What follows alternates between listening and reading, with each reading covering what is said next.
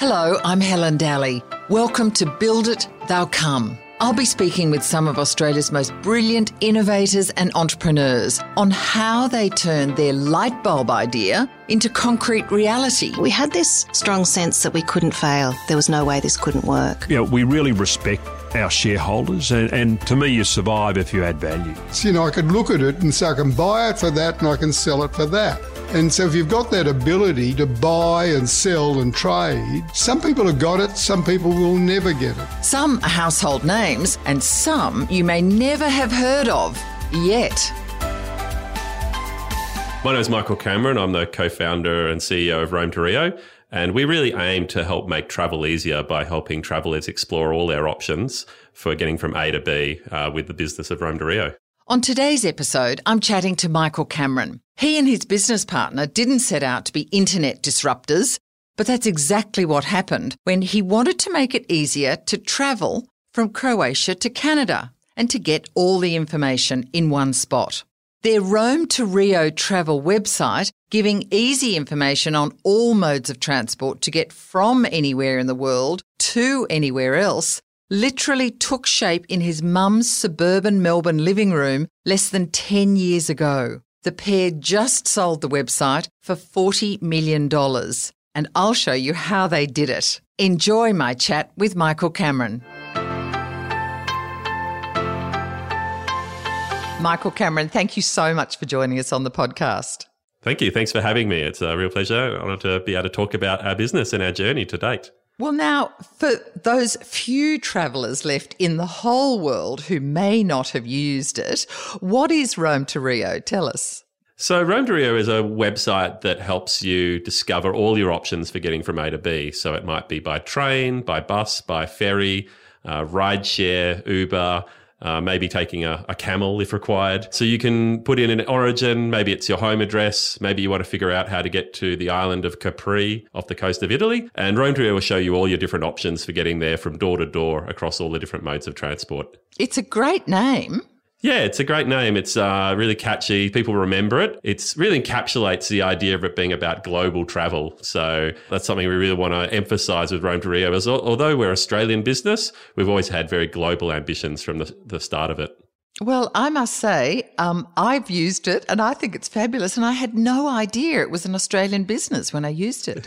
Yeah, we get that quite a bit, especially when we go out and do recruiting. We get job applicants that until they see the job ad, they don't realise that we're based in Melbourne. They always think we're a Silicon Valley startup, which is super flattering. But no, we're very proudly started here in Melbourne, and I think the whole passion for travel that a lot of Australians have really resonates in the culture that we've built in the company and the mission, and why people are really passionate about Rome to Rio. So let's go back. You're obviously a brilliant, geeky kind of guy. Hope that's not offensive to you. No, geeky, yeah, it's fair. A search engine expert. What does that actually mean, and how did you develop those skills? Yeah, I got interested in genomic search to begin with. On the human genome? On the human genome. So bioinformatics is the field where you look at DNA and protein sequences. And that was at Monash University, where I did my undergraduate and my honours. That was a fantastic experience. So, sorry, was that in science or in computer science? In computer science, but it was also with the Department of Biochemistry. So it was a collaboration between both those departments. That was fascinating, and then went on to RMIT University to do my PhD in the same field. But then after that, my PhD supervisor, Hugh Williams, moved to Seattle to work for Microsoft, and several of his students, including myself, followed him over there to work on the Bing search engine. And that's where I learned a lot about search in the context of a consumer web product, which was a whole new experience and really fascinating. So what were you like at school? Were you always brilliant at school? Did you love school? Were you a daydreamer? I think I was definitely one of the nerdy kids. Very fascinated by computers. We were very fortunate as a family. We weren't super well off, but we were well off enough that we could afford a computer. And my dad was a statistician. He was fascinated by computers and had used them with punch cards in his work, which was also at Monash University as a car accident researcher. And so we got a computer at home. It was in 1984. We had a Tandy TRS computer. And it was very basic, but we were one of the few families in the neighborhood that had one. And I think that really brought out a love of computers in my brother and myself and my sister. So what was your family like? You talked about your dad being a statistician and obviously, education was important. I mean, were you pushed?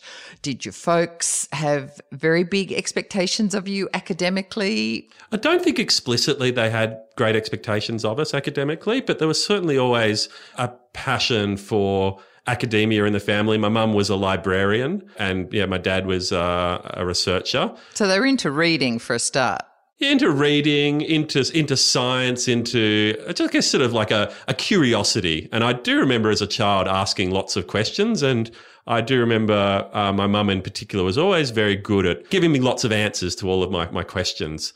And then I think my dad and I are the two that went on and got PhDs, but the other members of the family also went on and got degrees, and that certainly has helped us with our careers. I think there's also become quite a sort of entrepreneurial streak in the family. I'm not sure where that came from, but my brother went and did the Y Combinator program in the Valley. My sister runs a business called Ink and Spindle out of Abbotsford Convent. So there has become some sort of entrepreneurial streak in the family, even though that wasn't really my parents' profession. Yeah, so that didn't come from mum and dad? I don't know. It didn't seem to. I suppose maybe they instilled in us an appetite for risk. And I think that's probably something that's important when you are considering becoming an entrepreneur, because it really is very much a risky profession. How did they do that? If they sort of had steady jobs, they weren't in business per se, how did they instill risk? I think maybe it was an acceptance of financial risk. I think we grew up with leading a reasonably modest lifestyle. I remember the thing we really sort of, when the family did have money, what we spent it on was travel. And that was, at the time, travel was a real luxury to be able to go to Cairns and Port Douglas. I remember as a child, we went over to Rottnest Island. I do remember that as well. We did one trip overseas to the US, and that was a pretty extravagant thing to do, tied to my dad's business. But I think it was the fact that we were, we didn't have extravagant lifestyles. And so as we, I guess, ourselves went on and had our own careers and were able to make a bit of money and have that sort of security buffer in the bank account, that allowed us to be okay to take a bit of a risk, because we weren't expecting and getting dependent on a sort of lavish lifestyle, and be able to have that financial cushion that is really important if you want to consider a risky venture. So you did your PhD, you did it in computer science in the field of information retrieval?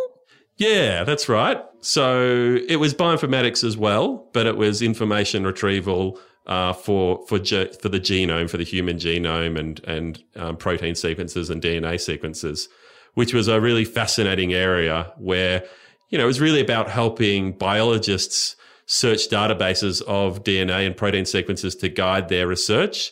And we were doing some really interesting work on improving the tools that they use, whether it's researchers in academia or it might be drug companies, to do those, to do that informatics research. So again, that sort of giving them the tool, the search engine tool, that's what you were really concentrating on. Yeah, absolutely. And although that was really fascinating, I think one of the challenges when you work in a field like that is that DNA sequences and protein sequences just look like letters. So they're not that exciting to work with. Yeah. And so it wasn't until I sort of went over to Microsoft and worked at Bing that we were working on web searches and search results and the internet and searching the internet. And that was when things got really interesting. I found it fascinating, the kind of queries that people would put into a search engine and then how they'd interact with that search engine to answer all sorts of questions that come up in life. Oh, extraordinary. I mean, it sounds like you were pretty young when you went to, Redmond in Washington to work for Microsoft. Yeah, so it would have been my late 20s. Wow. Early 30s. I'd just finished the PhD, so was pretty young and naive, bright and bushy-tailed, keen to make an impression, keen to work hard, and learned a lot from that experience. I think working for a US technology company and then working for what was sort of a bit of a startup inside Microsoft as well. This Bing search engine was something that had only just been launched in reaction to the fact that Google had IPO'd, and Microsoft had realized there's a whole lot of money in this search engine game. So it was great to work in this very quickly growing team on this new product and learn a lot about how the US tech culture operates and how efficient it can be.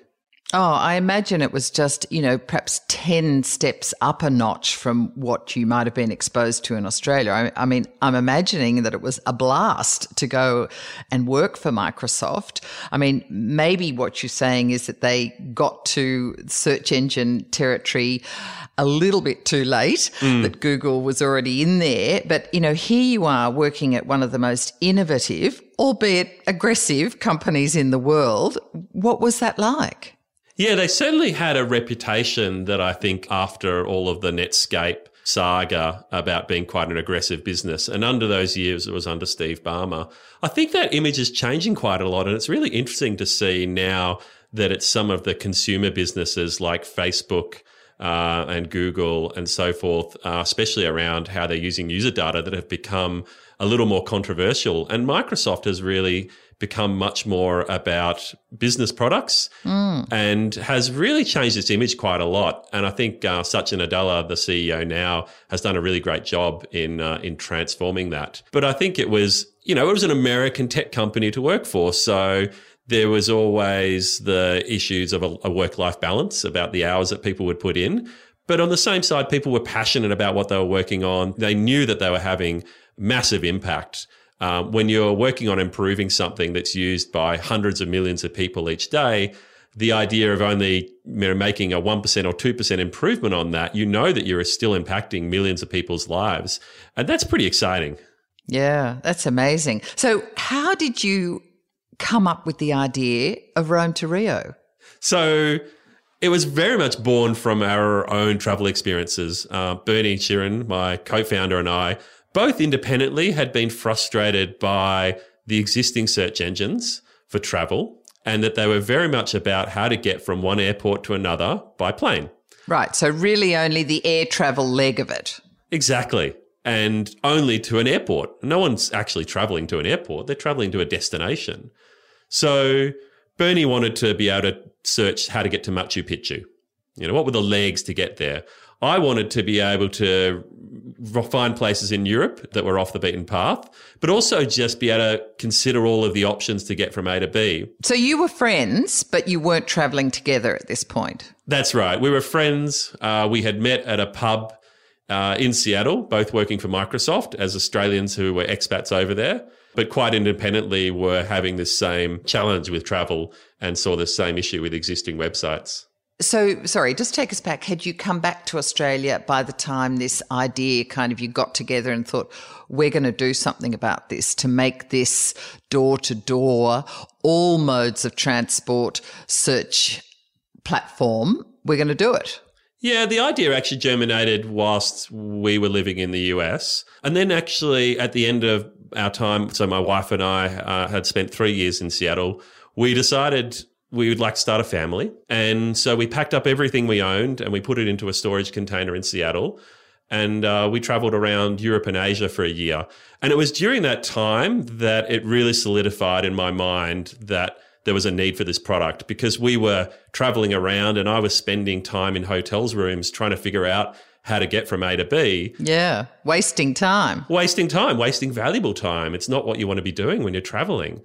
And so by the end of that year, it became clear in our minds two things. First of all, that I wanted to come back. I wanted to work on this particular problem and try and solve it. And second of all, that we wanted to return to Melbourne to live. And so that's really when Rome to Rio was born. On the way back to Melbourne, I shared my feelings about the problem with Bernie. He was very much aligned with that. And then he took the plunge to also move back to Australia. He's originally from Perth, but he took the plunge to move to a completely new city and move to Melbourne. And then together we started work on the first version of the site back at the end of 2010. I've read that you started it in your folks' living room. That's right. You sure that's not made up? No, that's very true. We were living with my folks at the time, my wife and I. So it was a bit of a punt because we were working on this project. Neither of us were drawing any income from it. neither of Bernie, my co-founder, or myself. My wife had become pregnant and we were living with my parents to sort of save money. So baby on the way and this project that's not paying you any dough. Yeah. So 2 babies on the way in one sense. And so that was why we sort of started building it out of my parents' living room. And they were super accommodating and have been really supportive of the journey throughout the whole time. So back in 2010, was it a big idea in both your minds? Was it a big vision, or was it just a little idea, little vision, and it just grew from that? I think we always had, I'm not sure if it was a big vision or a small vision, but it was a simple, very clear vision to us. It was about helping people get from A to B, and we had this product in mind, and we never really wavered from that. I think there's a lot of entrepreneurs that pivot as they go along. They get consumer feedback. They're looking for that product market fit. We didn't really go through that journey. We had this very clear idea of the problem we wanted to solve. We were both software engineers, so we both had the toolkit in some sense to at least solve it from an engineering point of view. And we just wanted to get to work solving it. I don't think we appreciated how long the journey would be. I don't think we appreciated just how hard it would be to then build a team of people in Melbourne to work on the problem together and then eventually find a home for the business. So I suppose we were a bit naive from that point of view. I think at the time we were very passionate about just solving this problem from a technical point of view and then somehow building a business around it. Okay, so to encapsulate, I guess what you're saying is that you always thought that real world travel in this digital age where, many travellers more often search options themselves. They're not necessarily going to travel agents, and that should encompass these all modes of transport.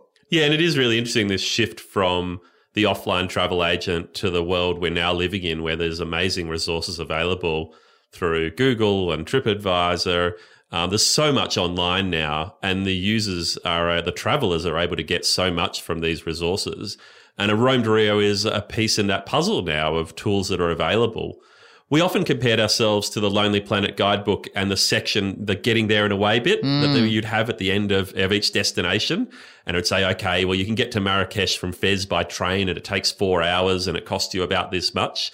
And really, in some ways, we saw Rome to Rio as a replacement for that piece of the Lonely Planet guidebook, but in a much more user-friendly, searchable, very responsive sort of product. Yeah. So, you say you had all the computer knowledge, you were the experts in that. How hard was it, though, to gather the data of train or bus timetables in Timbuktu or Croatia and make sure they were correct and keep them up to date constantly and to do it door to door? How hard was that? Yeah, that's been I wouldn't say hard, but a big part of the business has been building that out and a lot of fun to do that. So what we have today is a team of 5 or 6 people here in Melbourne who manage a team of about 40 people around the world who are contractors, and they go and research that information for us. And it might be PDF timetables on a Greyhound Canada website. It might be taking a photograph of a timetable for a ferry in Thailand. What, down at the ferry terminal? You've got subcontractors taking photos. So you're actually scouring the world in an old-fashioned, leather on the pavement kind of way. Absolutely. Whatever it takes has always been our philosophy. However we have to do it, we'll get the information so that we have that really complete picture of the world's transport. And then we have a bunch of tools that we've built out for those people to use to put that information in our systems. But in the very early days, it was actually a tool that we'd built and I would use it myself. And then my mum was actually our first freelancer for putting these routes into the system. And she would be doing the online research. I guess this came to our sort of librarian background to find the information and put it into the system. So I think one of the really interesting things of the journey is you have so many people that help you along the way, whether it's your friends, whether it's your family, it's mentors. They've all played such a critical role in the success. And part of the role of an entrepreneur, I think, is getting everyone on board on your vision and getting them to help you out to fulfill that vision. It's just extraordinary. That part of it sort of sounds almost too easy. No, I don't know if it's easy, but it's certainly really rewarding. I think when you have so many people who are so invested in that vision and following your lead, that is really satisfying. Yeah. But I imagine your data sourcing of this information that you're then providing in a kind of an easy to navigate website, the end product, Rome to Rio, that's key, and that has been key over the last 9 years. Yeah, and I think what we try to do with the Rome to Rio product is that we have this amazing search algorithm, and then we have this collection of data that's really unique. And the user, from their point of view, it's all seamless what happens under the hood. They see a very simple interface where they put in an A, they put in a B, and they get some information. And that's part of the magic, I think, of Rome to Rio. It's super fast, which is something that we work very hard to improve the speed of it, and then just how user-friendly it is and how simple it is to interact with. But what's brilliant about it is there's a lot of complexity going on under the hood. Yeah. Now, back to the beginning, did you have a business plan? No. How detailed was it? Did you have lawyers involved? Any accountants? No, none of that for the first probably couple of years, I would say. Really? It was very much two guys in a proverbial garage, in this case, my parents' living room, working away on building this technology that we were passionate about. Probably not the smartest way to build a business. It was a way to build a business, and I suppose it worked for us. What was your initial funding? I mean, did you have to beg for money from mum and dad? Had you saved any from your work at Microsoft? Did you borrow from banks or family? Did you use credit cards? No, in our case, it was some savings we had from our time at Microsoft, and I think that was certainly put us in a comfortable position to be able to go and take this risk. Like what sort of savings that you actually put into the business? Yeah, I mean, there wasn't a lot. I mean, one of the great things about building a consumer web business is it's actually pretty light in terms of capital. We maybe spent in the first year and a half $30,000, $40,000 of our own money to run the business. Right. I'd say the biggest expense by far was the fact that we were going without salary for that time. So very much an opportunity cost. But in terms of capital we needed to put in, it was really just our own. Yeah. And it was pretty modest. Then how did funding continue? So in terms of funding continuing, then we started speaking to angel investors. And back at the time, which was around 2012, it was a pretty fledgling startup community here in Australia. Very fledgling, yeah, very small. I think the film The Social Network had come out, and so it was a bit of a sort of a hot, exciting area, but there weren't a lot of people who had completed the journey themselves, who had sold a business and had some money and smart money that they was willing to reinvest into startups. We were super lucky that one of the few people with those sort of expertise were the founders of Retail Me Not, two gentlemen, Guy and Bevan, who had sold that business, and they were our first investors. Just for those who don't understand what angel investors are, I mean, it's fairly obvious from the name, but do they come in at pretty much the very beginning? Yeah, I mean, the name says it all. They fly in with wings on and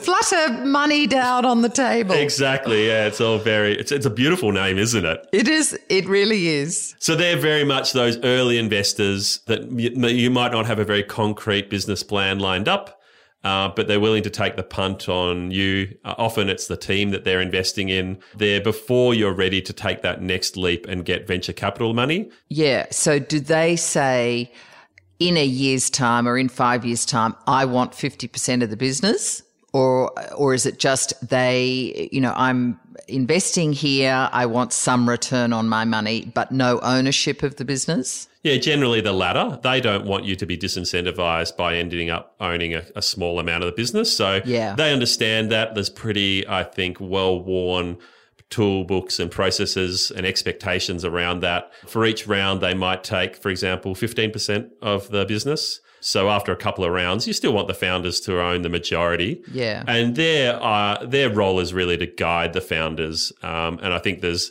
a sort of well understood that the founders should be the ones leading the charge, and that businesses where the founders are very much in control and are being guided but not told what to do, are businesses that are more likely to succeed. I hope you enjoyed Build It, They'll Come. Let me know via Twitter at Helen_Dalley. Better still, let your family, friends and colleagues know. Share it around your networks. Stay tuned. In part 2 of Helen's interview with tech entrepreneur Michael Cameron next week, He reveals how they built a simple idea into a globally renowned website now worth $40 million through constant innovation, and achieved that in less than 10 years.